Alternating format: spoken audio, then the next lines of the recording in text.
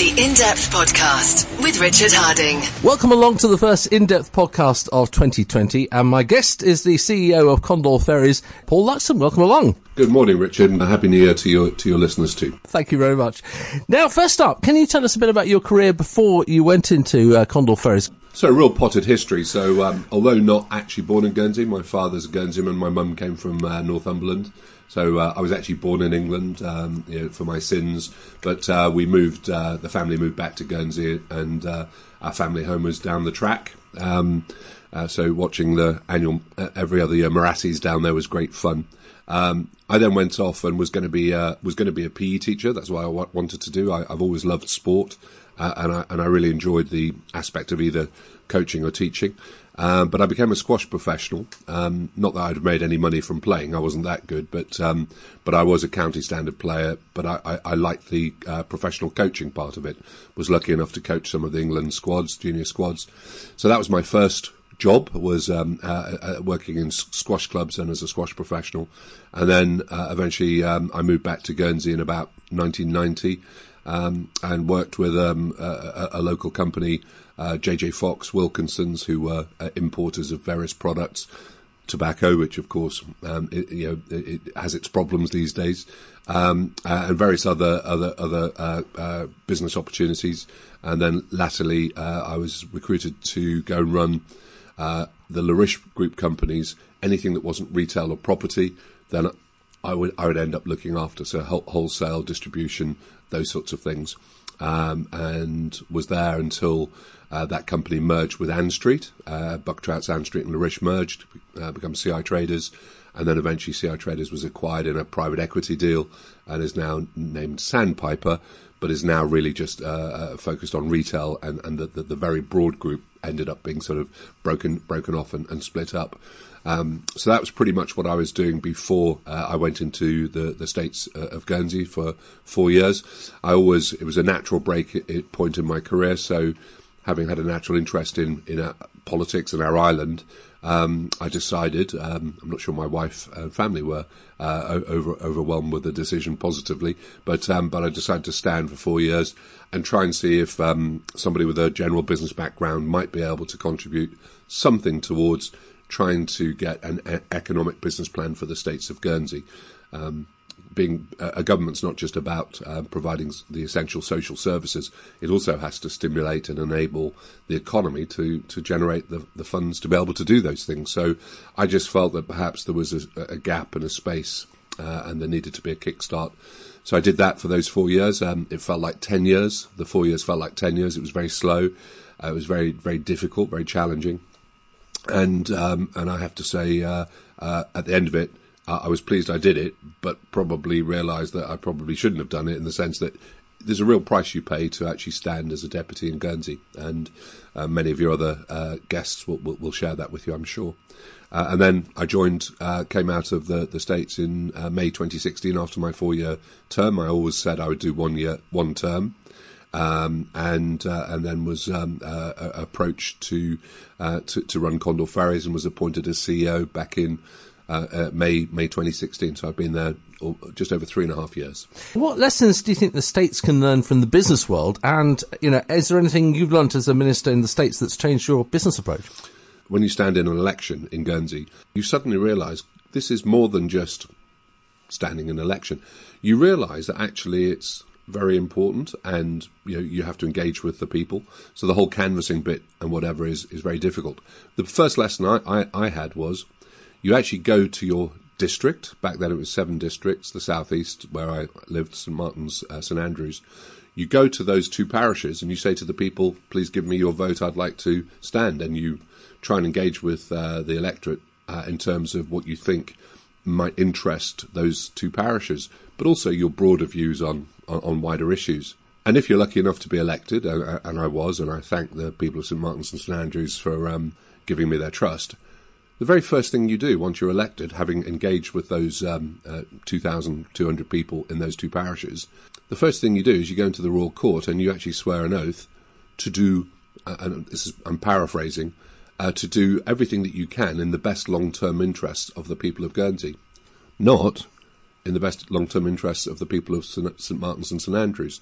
the minute that you get elected, you find yourself with an absolute almost contradiction or hypocrisy that the promise that you made to the people of the parishes gets superseded slightly if you keep to the principle of it, that you have to actually do things for the greater good of the island, which might not necessarily be what the people of the parish of St Martin's and St Andrews wanted. And I found to my difficulty and cost some time during the later that was a real dilemma, which we may or may not touch on later.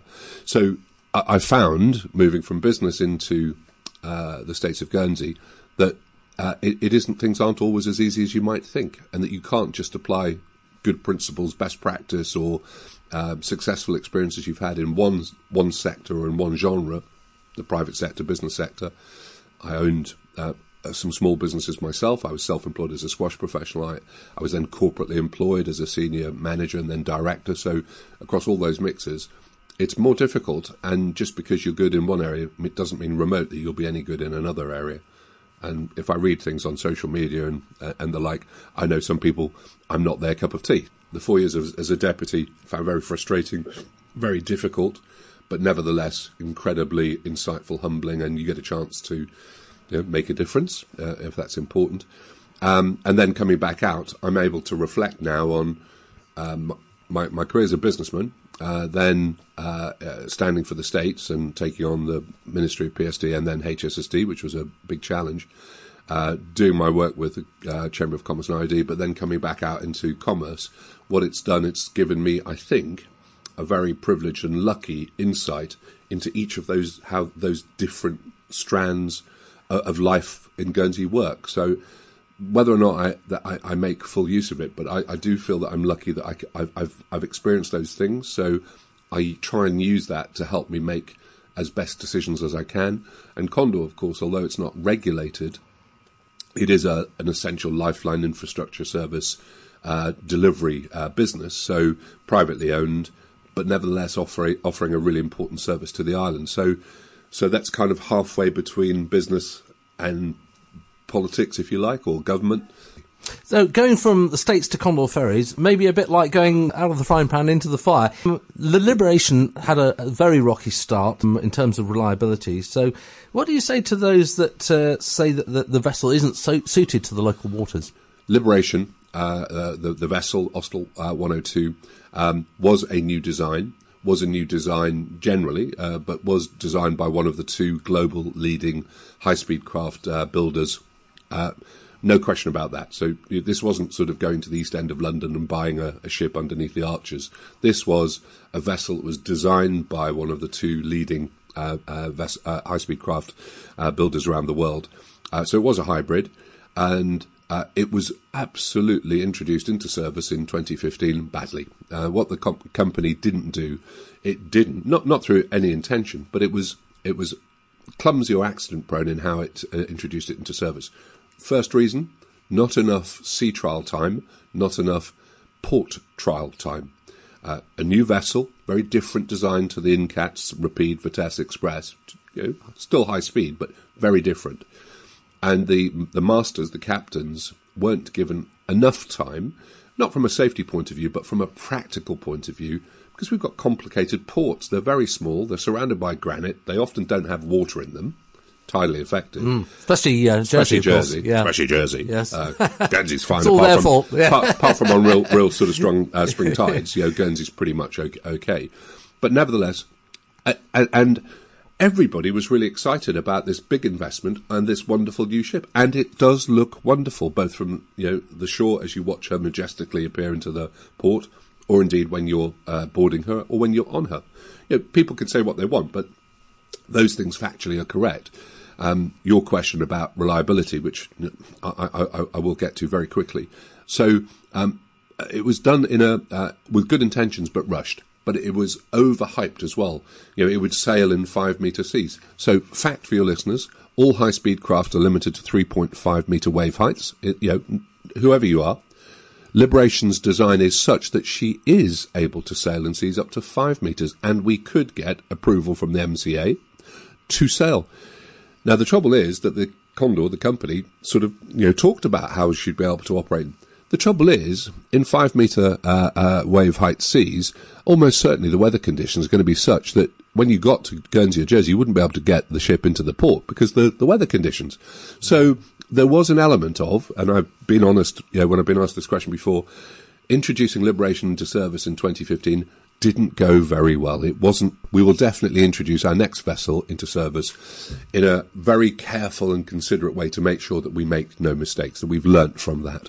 And of course, for that first 18 months, there was all sorts of problems. Kissing the quay in Guernsey on day 2, just before Easter, just before a later Easter, so a busy Easter, with double rotation sailings, hundreds and thousands of passengers, and we kissed the quay, a complete unfortunate mishap, which means that she has to come out of service for, I wasn't there then, but for 3 or 4 days, caused a whole lot of problems. But in actual fact, and this is where some of your listeners will say, oh, he's got his head in the clouds or buried, her reliability is actually as good as any of our other vessels, including Rapide, now.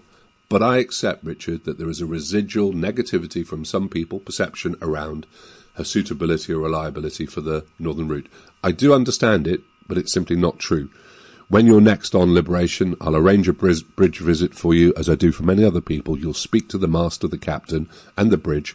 They will tell you what they told me, that they love driving Liberation. They think that Liberation is far, far easier to handle and much more appropriate for this very difficult Northern Channel route that we operate compared to the 82s, the Vitesse Express and Rapide. It's a perception thing now, and I've got to earn, and we've got to earn by delivering a very seamless service. We've got to earn the respect of the people that are negative to change their mind, to be open-minded. Now, that's a long-term task, but I'm prepared to take it. It had a very difficult start. So how do you go about restoring the reputation? Because the slogan, Condor Ferries, good times, many people weren't having a good time. Yes. So again, it's a very fair point, and I'll be shorter with my answer this time. So the answer is 2 things. 1, you have to deal with whatever it was that was creating the reliability issues. And we've done that. We're spending between £7 and £8 million a year, every year, on what we call our asset health programme. And that means a proactive diagnostic checking and maintenance regime to try and make sure that we almost pre-guess where things might go wrong. So we're doing that, and we're going to do that forever. And my shareholder, my board, supported the management proposal around that. And when it was put in place before I got there, and I elevated it to a higher level. So we're investing more in looking after not just Liberation, but all of the fleet. And that will carry on. That's a lot of money, £7 million a year, but that's the run rate that we invest. So you do that. You then obviously make any refinements and improvements you can to the vessel. Now, I'd like to put a 4th engine on her. I'd like to put an additional bow thruster on her. But of course, doing all those things will add weight. And the whole thing, the clue is in the name, HSC, high-speed craft. If you put lots of weight onto a high-speed craft, it becomes a not-so-high-speed craft. So it isn't always easy. So the first thing is fix whatever that was the issue was around reliability. And I believe truly that we have significantly, if not materially, completed that. It doesn't mean to say there aren't still some things that we've got to do, and we are going to do them. The second bit is about how do you regain confidence or repair reputation. The answer is that takes a lot longer. I wish I could bottle positively, for this particular question you've asked me, social media, so that I could use it for the wonderful good it could do in terms of engaging constructively and positively about why the perception or the lack of confidence isn't well placed. That the people that were let down and that we did sort of have to move their sailing time, or that they missed an event or whatever, which I apologise for and regret, but that was the past, and that in actual fact that risk doesn't exist now. I can't bottle and control social media, but what I can do is we engage with social media, we engage with the media. You know, I've never been shy of coming to speak to you, and you've never been shy about holding my feet to the candle, to the flames, with difficult questions. I've never asked for advance information about what you want to talk to me about, and I've always answered, I think, every question, either sometimes in a political way round the houses like Billy Connolly, and then come back hopefully to answering your question, but always trying to answer that, and I always will do. So it's about being open, being honest, and sharing the realities. I'm not being complacent. I haven't got my head in the clouds. I know we've got to repair, rebuild that trust and confidence with some of the people that perhaps have made a view about liberation. And many of the people that have got strong views have never sailed on her. The reason I know that is because many of the people that are very assertive tell me that they've never been on her. So that's hard when somebody's telling you or other people how bad something is, but they've never actually been on her. But nevertheless, I accept they read the papers and they speak to people down the pub or in the shop. So it's a long-term job. I've been there 3.5 years, and from day one I've been trying to progress what I've just described. And I am a boy from the track. And I'm very determined. I ran lots of marathons and half marathons, and I'm a bit big for being a marathon runner, but I did, and I won't give up because I'm determined to try and at least fix this, because I think our ferry service is so vital for the people of Guernsey and Jersey. We live on small remote islands nearer France and England. We need a reliable and have confidence in our ferry firm. And Condor's 72 years old. It's a great company. It's now owned corporately rather than family-owned, but it's still got family-type attributes. And I'm determined to do my bit while have the chance to be in charge of Condor to make sure. And we're planning our centenary in 2047 already. Richard, you can come. You can be my guest of honour. But we are planning. We have a plan for the centenary in 2047 to celebrate 100 years of Condor's history. Well, it's often said Jersey is prioritised over Guernsey when designing the schedule. The schedule's just out, and only 6 of the day trips to Jersey this year give more than 5 hours when you take into account the check-ins time. So, how do you go about keeping everybody happy? And especially from our point of view, people in Guernsey. Well, so very easily. First of all, your assertion is completely and utterly wrong, Richard. I like you dearly, and you're wrong. Your assertion is absolutely wrong. There is not a jot of truth in the assertion that the schedule favours Jersey compared to Guernsey. It is complete and utter tosh. It is a 0-0 draw, or it's a 2-2 draw.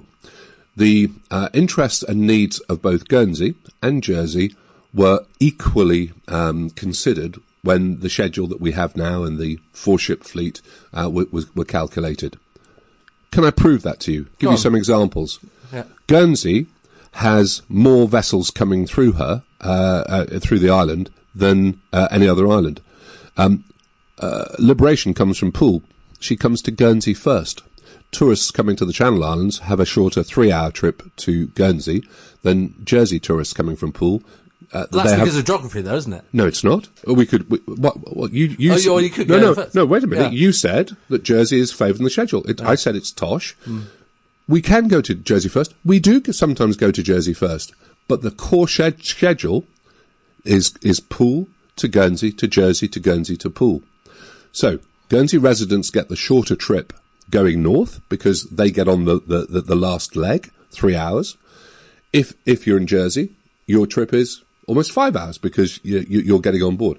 People coming to the island, whether locals or tourists, come to Guernsey first. Now, I can't see how that's worse than Jersey gets, or that Jersey's been advantaged. It's not the case. Clipper, our Ropax vessel, sort of passengers and freight, leaves Portsmouth at 9 o'clock every morning. She comes to Guernsey first. That means passengers going on our slower vessel get to Guernsey first. Freight gets to Guernsey first and goes to Jersey second. Now, I just make the point, subject to tidal issues or operational issues, we will sometimes do what we'll reverse, and we'll go to Jersey first. That's occasional, and it's done because of either tide or operational issues. Goodwill, our freight vessel. You never see it, Richard, because you're never up at 3 o'clock in the morning. Well, sometimes you might be going home from Follies. But Goodwill leaves every night Portsmouth at 7:30. Comes to Guernsey first. Comes to Guernsey at 3 o'clock, 3 till 4. Discharges all of the freight, the fresh foods, the chilled foods for Waitrose, Marks and Spencer's, for Larish, for Sandpiper, and all the other shops. Alliance, Tesco, I don't want to miss any out. So our island retailers get those goods first. It then goes to Jersey. What is it about all of that remotely suggests that Jersey was favoured on the schedule? It is completely and utterly erroneous. It's tosh. Now let's get to the cusp of it.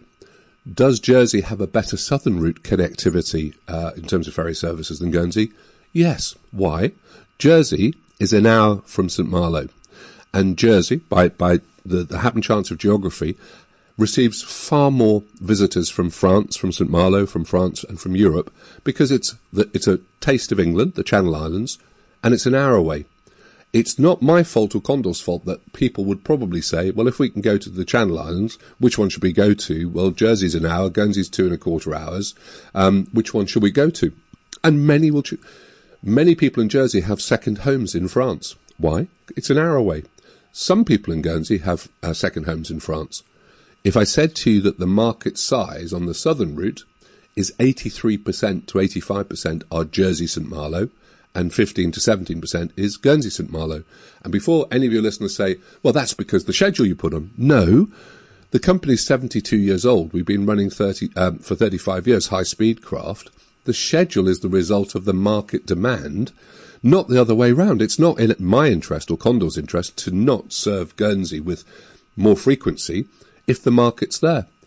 Most of your listeners who travel a lot from Guernsey to St Malo will recognise that often the ship is considerably less than half full on the direct sailings. This is the direct sailings, not the ones that go through Jersey.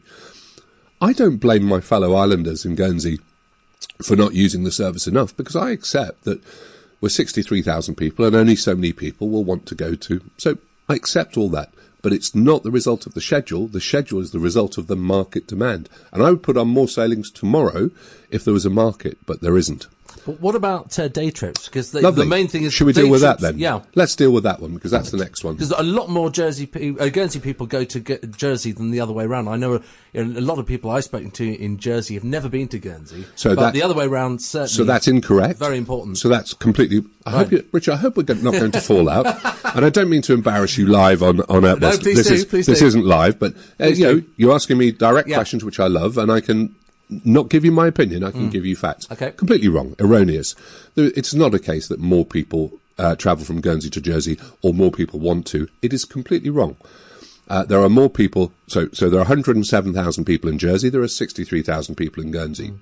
And the movement, over time, if you go back, it falls in the same ratio as 2/3, 1/3 is the realities of Jersey Guernsey. Perhaps it's more like almost moving towards 3/4, 1/4, because Jersey's population has increased, Jersey's economy has increased, and Guernsey's has stayed still. So just by the natural differences between Jersey sort of pursuing growth successfully and Guernsey, let's say, sort of standing still a little bit, means that the bias even more so. So all I'm saying to you is it's not the case. You might think that more people want to go to Jersey than people want to go from Jersey to Guernsey, but that's not the case by facts. So the reason that there is a less good level of day trips, full day, and let's talk about connectivity, then let's talk about full day trips, then let's talk about part day trips. The reason I say that is the islands, Guernsey and Jersey, and especially Guernsey, has brilliant inter-island connectivity.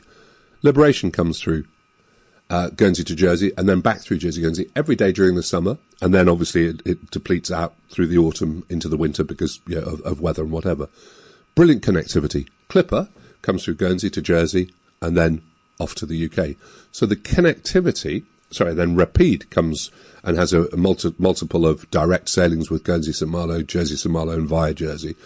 So the connectivity to get between Guernsey and Jersey, Guernsey, is actually excellent for Guernsey, a large village, and Jersey, a medium-sized town. It's excellent. But what people want is full-day day trips. What we have, Condor now has some part-day day trips and some full-day day trips, both Guernsey, Jersey, Jersey, Guernsey, but we don't purport to have an offering of that day trip service, because when the fleet went from 5 ships to 4, Richard, you had one less ship that was kind of doing like the link piece. And I'll explain to you why that's not possible anymore. So we don't purport to be offering that. And in fact, Marchial was given the subsidy for the inter-island full-day day trip service. Condor, along with 7 other bodies, put in an expressions of interest to run that service. Condor didn't want to because we knew that it wasn't viable, sustainable, it would lose money and therefore it wouldn't continue. But in dialogue with Deputy Furbrush and Deputy Parkinson, we agreed to do it as a part of the overall service. We put in a bid. Of those 9 people that put in an expressions of interest, Richard, all of them withdrew. All of them withdrew. Marchial already had decided to put on some additional inter-island day trips before they supposedly won the tender, but they were given a small subsidy. Manchil, there is no restriction. Condor has no exclusivity on the inter-island. Anybody can do it. Now, we've got the Home Travel Trident, Sark Shipping, Alderney Shipping, the little ferry company. If there was a market for a full-day day trip service between the islands, and I'd like to have it, Richard. I bet you would. Yes, absolutely. We could go off and have lunch and then come back or go and watch some sport. Or to France for the day, yeah. Well, that's not inter-island. Well, No, that's separate. That's another thing. That's separate. Yeah. We'll come to that, but nevertheless. So it would be great, but there isn't a market there, and that's the trouble. Now, so Manchil, there's no exclusivity for Condor. We do what we can, which is, you were quoting a very small number of part days, and how could you say part days? We don't say that a part day trip's a full day trip. We've never said that. That's not in our marketing information. And we don't purport to have a strong inter-island day trip because we can't. The reason we can't is when we had 5 ships, so we had three high-speed craft, when Vitesse and Express got to a point where they were getting older and they were starting to become unreliable, and for the last 2 years of their life on the routes, they had one engine down on each of them pretty much. An evaluation was done, not by Condor, but by an external body, Auxera, commissioned, I think, by the States of Jersey. It might have been in conjunction with Guernsey, I don't know. And that external report, which I'm happy to give you a link to, said that there was no way that a 5-ship fleet was viable, sustainable for any operator, Condor or anybody else, without some significant subsidy, because the market size simply wasn't big enough. Why? A new ship costs between 55 million euros and 72 million euros. 55 for the conventional ship, 72 for the high-speed craft. 72 million euros. It's a massive amount of money. Remember, for 168,000 people, smaller than Bournemouth. Guernsey's a large village, Jersey a mid-sized town. And it simply wasn't sustainable. So when Vitesse and Express had to go, the company would have needed to find 140 million to replace those 2 ships. It simply wasn't viable. So we had to move from a 5-ship fleet to a 4-ship fleet. By doing that, one of the tangential benefits of having 5 ships which weren't viable was that we did have the ability to schedule things so that you could get these day trips that we're talking about. That's the thing that changed, Richard. But I want to be clear. So it's got nothing to do with Condor being mean or unreasonable. Guess how much you think a ship costs to run a year. Just give me a guess. Oh, goodness me. Go on, off you go. Give me a guess. £1 million? £5 million to £6 million a year is the cost, fuel, crew, all of the other costs, not taking into account the £9 million a year that Condor pays to the States of Guernsey and States of Jersey for harbour dues, Richard. £9 million that Condor pays to the States of Guernsey, States of Jersey, to Guernsey harbours, to ports of Jersey. Harbour dues. Don't begrudge it. It's a lot of money, and that comes out of the fares that we charge.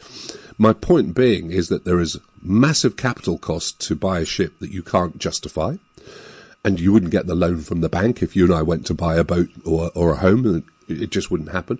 £5 to £6 million of operating costs every year to run that when you've got a market size that is just too small. It would be suicide for a company to undertake those commitments. But it wouldn't happen because no company would be able to justify those investments and the costs, because neither their board or their lenders would go along with it, because it makes no sense. So I accept that how it was when there was a 5-ship fleet was great, but the thing is it wasn't viable, it wasn't sustainable. And when it came to replace those ships, I'm afraid the reality of those financials came to bear. Having said all that, Richard, I have presented to Deputy Parkinson in our discussions with him and Jersey, his Jersey counterparts, around what we do with the next investment, the next investment that we've got 55 million there ready to invest in the next vessel build, around we could operate I don't mean as a favour, as a gesture, but we could operate a full day trip inter-island service, full day trip service, 5-6 days a week. We could do a couple of direct day trips a week, Guernsey, St Malo. We could do something with Alderney. It's all possible, but it would only be doable with some subsidy from government. And I don't want to go to my government and say, can you subsidise this? Because I know our public finances, with the Chief Minister and P&R and the rest of the deputies are trying to get a balanced budget. So I think it's really difficult to ask government to subsidise something. But if the island really wants it, or government really wants it, then maybe it's a fair thing to do. But I don't want to ask for subsidy. But if you're saying, give us regular or frequent full-day day trips, it can be done, but not sustainably. And that's why none of the other ferry or boat companies have put on a service. Because why wouldn't they if the market's there, Richard? Where Guernsey's entrepreneurial, we would do it. But I know why they don't, because they know that there isn't a market for it and they would lose money and they might jeopardise their core business. I hope that honestly gives you the answer to your question. Yeah, it does. It does sort of, it explains obviously the logistic and commercial situation with that. But now in November, the company was sold by Macquarie to a consortium of Columbia Threadneedle Investments and Brittany Ferries. Firstly, has all the regulatory scrutiny gone through with that, or is that still ongoing? And are there likely to be any operational changes, maybe a closer link with Brittany Ferries? So I hope. So thanks for that, Richard. I hope one day that you and some of our other islanders might find space to say, that Paul Luxon bloke, he's not our cup of tea, but actually, he's helped deliver a really good new owner of Condor Ferries, the island's main ferry operator for both freight, passenger travel and tourism. I hope people will do, because I'm really, really proud of there are lots of things in my career that I'm pleased about, other things that obviously could have gone better. But actually, this consortium, new owners of Condor, and I think that the complete deal will complete sort of in the next sort of 4-6 weeks, that sort of time. It is going through the regulatory sign-off process, both of SICRA, the Channel Island Competition Regulatory Authority, but also the equivalent in Europe, the EU equivalent. And the reason that has to be made is because the minority shareholder, Brittany Ferries, are obviously a French company.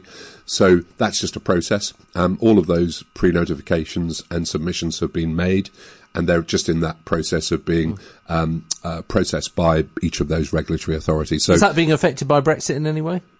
Zero impact about Brexit. Well, other than it's possible that the EU regulatory body, they may well be as swamped as many other government departments around the Brexit planning or the Brexit debate. But no, I honestly don't think that there's any implications in terms of. In fact, it's a 40-day response time from the date of the full and final submission of an application as such. So I think certainly over the next month or so, we should be getting to a point where the deal will finalise, and all of the arrangements are complete. But I'm really, really pleased because Columbia Threadneedle Investments is part of a 400 billion investment entity around the world. So incredible strength.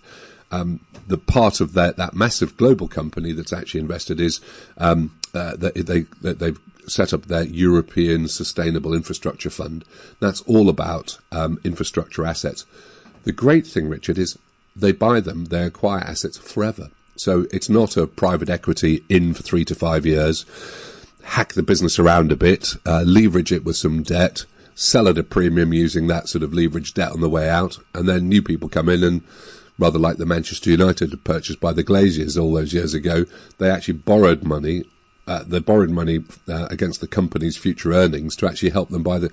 Now, good luck to them, and private equity seems to work, but I'm not so keen on it myself. When you think about the company or the service, so not private equity, it's not a 10 or 12-year term. They invest forever.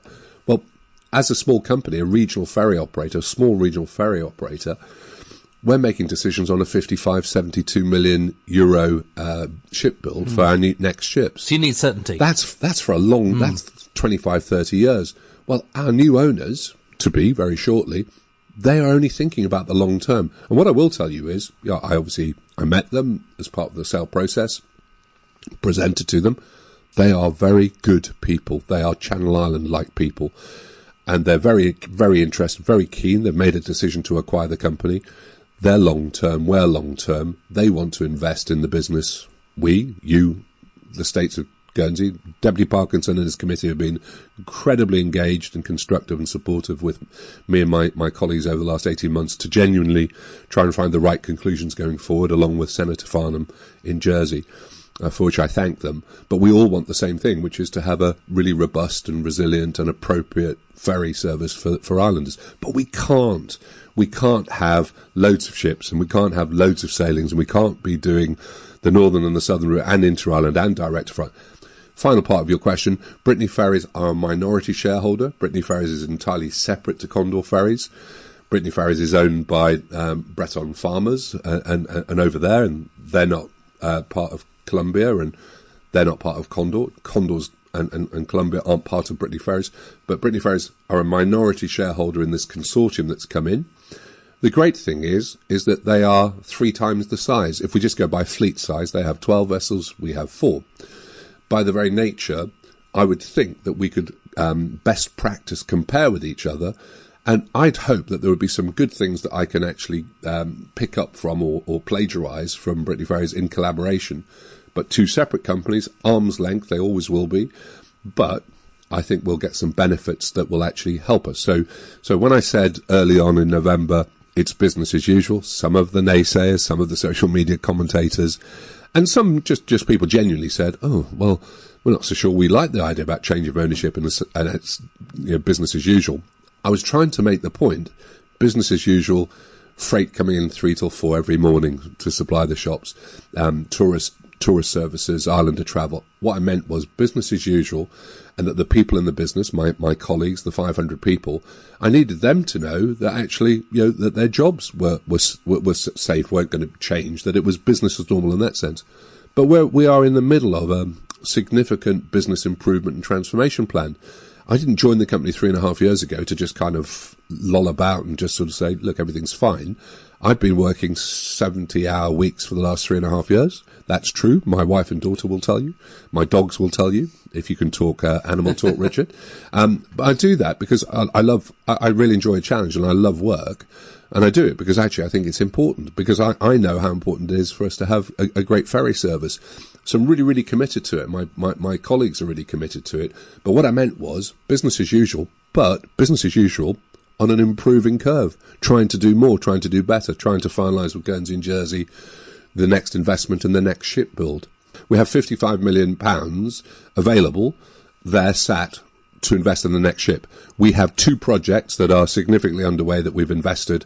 It will be 6 figures now in the initial designs and drafts. So we're not sat on our hands, but we can't do anything until we come to a conclusion with the States of Guernsey, States of Jersey through the Committee of Economic Development, President Parkinson's committee, and Senator Farnham in Jersey.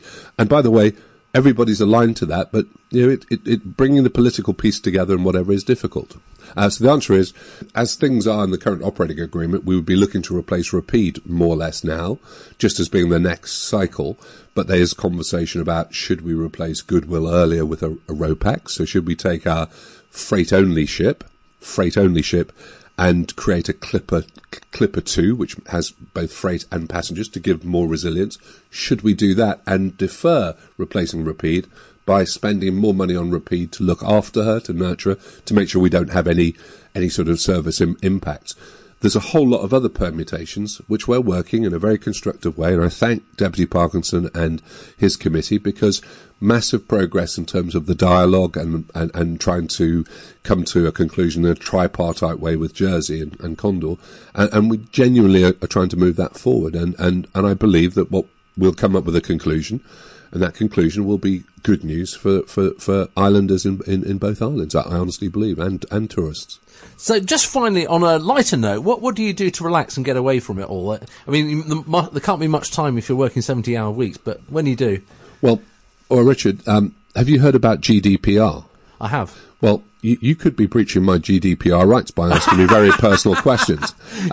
When I wake up breathing every morning, I think that's a really good start to the day. Some of my colleagues at work sort of have got used to my sort of quasi-jokes, and I tell people that every morning for breakfast I have a Mars bar and a can of Red Bull. The reason I tell them that is because most people think I'm slightly hyper. It's just DNA. It's got nothing to do with any substance. So, but I use the point. So I do have lots of energy, both mentally, and that doesn't mean that I make good decisions or that I'm should be thought of in a positive way, because lots of people on social media and some of your listeners will be saying, we don't like that bloke, we don't like what he's saying. And I respect that, it's opinions. But I love work. So, it's fair to say I've got grey hair now. I haven't got black hair, Richard, as you'll know. So I am sort of getting older. But I've got I love my family. I was a late dad, so I've got a 16-year-old daughter who it gives me immense pride and pleasure in terms of just spending time with her. 2 black Labradors, 3.5 years old. One thing I'll tell you, Richard, I feed them. I get up very early in the morning and I'll take them for a walk, actually through the lanes of St Martin's, often in my pyjamas with an overcoat on. So you asked the question, I'm being honest. I feed them, and I've worked out that the amount of dog deposit that I pick up from my 2 Labradors, when I weigh the food that I give them, I'm picking up more weight of their deposits than the weight of the food I give them. I don't know how that's happening. Somewhere in the middle, something's happening. So that's good exercise. I don't need to go to the gym because I'm carting all that stuff around. And my family did something really, really wonderful for Christmas. I've always been a motorbike rider from 14. I've fallen off quite a few times as well, as some of my friends would tell you. But I haven't had a motorbike for about 15 years, more or less the time that my daughter's been around, because I just didn't have time. And every Christmas and birthday, my family say, well, what would you like for Christmas or birthday? And I'd always say, look, I don't really want anything. I've got what I want. And I would say jokingly, because I love the colour purple and I miss not having a motorbike, I'd say a purple motorbike. Family joke. This Christmas, without me knowing, my family, my wife and my daughter delivered not a purple motorbike, but a beautiful Kawasaki green motorbike. So I'm back on my motorbike riding, and I've been a very happy man since the 23rd of December, because I've been out on a motorbike again. But really not in your pyjamas. I'd like to say no, but I've got a feeling I may actually have moved it one morning in them, but with my leather jacket on as well. Anyway, I've now conjured up a very difficult image for an image. But anyway, but I just love life, is what I do with my private time. I really love life. It throws its problems your way, and life's not always easy. But I just kind of think we live in a fantastic place. I think of myself as a Channel Islander, as a Guernseyman, and I just think we're incredibly lucky. And I just wish we'd maybe all see the glass slightly more half full rather than half empty. Paul Luxon, thank you very much for joining us. You've been listening to the In-Depth Podcast with Richard Harding.